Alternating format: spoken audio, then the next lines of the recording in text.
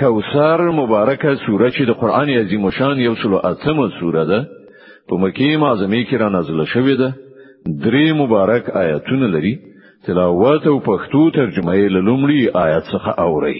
بسم الله الرحمن الرحیم. الله په نوم چې ډیر زیات مهربان پورا رحم لرونکی دی. إنا أعطيناك الكوثر فصل لربك وانحر إن شانئك هو الأبتر. ای پیغمبره مونږ تاسو د کوثر چینه درکړې ده، نو ته د خپل همغه پروردګار لپاره لمونځ ادا کړه او قرباني وکړه. ستا همغه دښمن چې تا په کرغېړونو نمونه یادوي ابتر یعنی له هر خیر څخه پرې کړای شوی دی.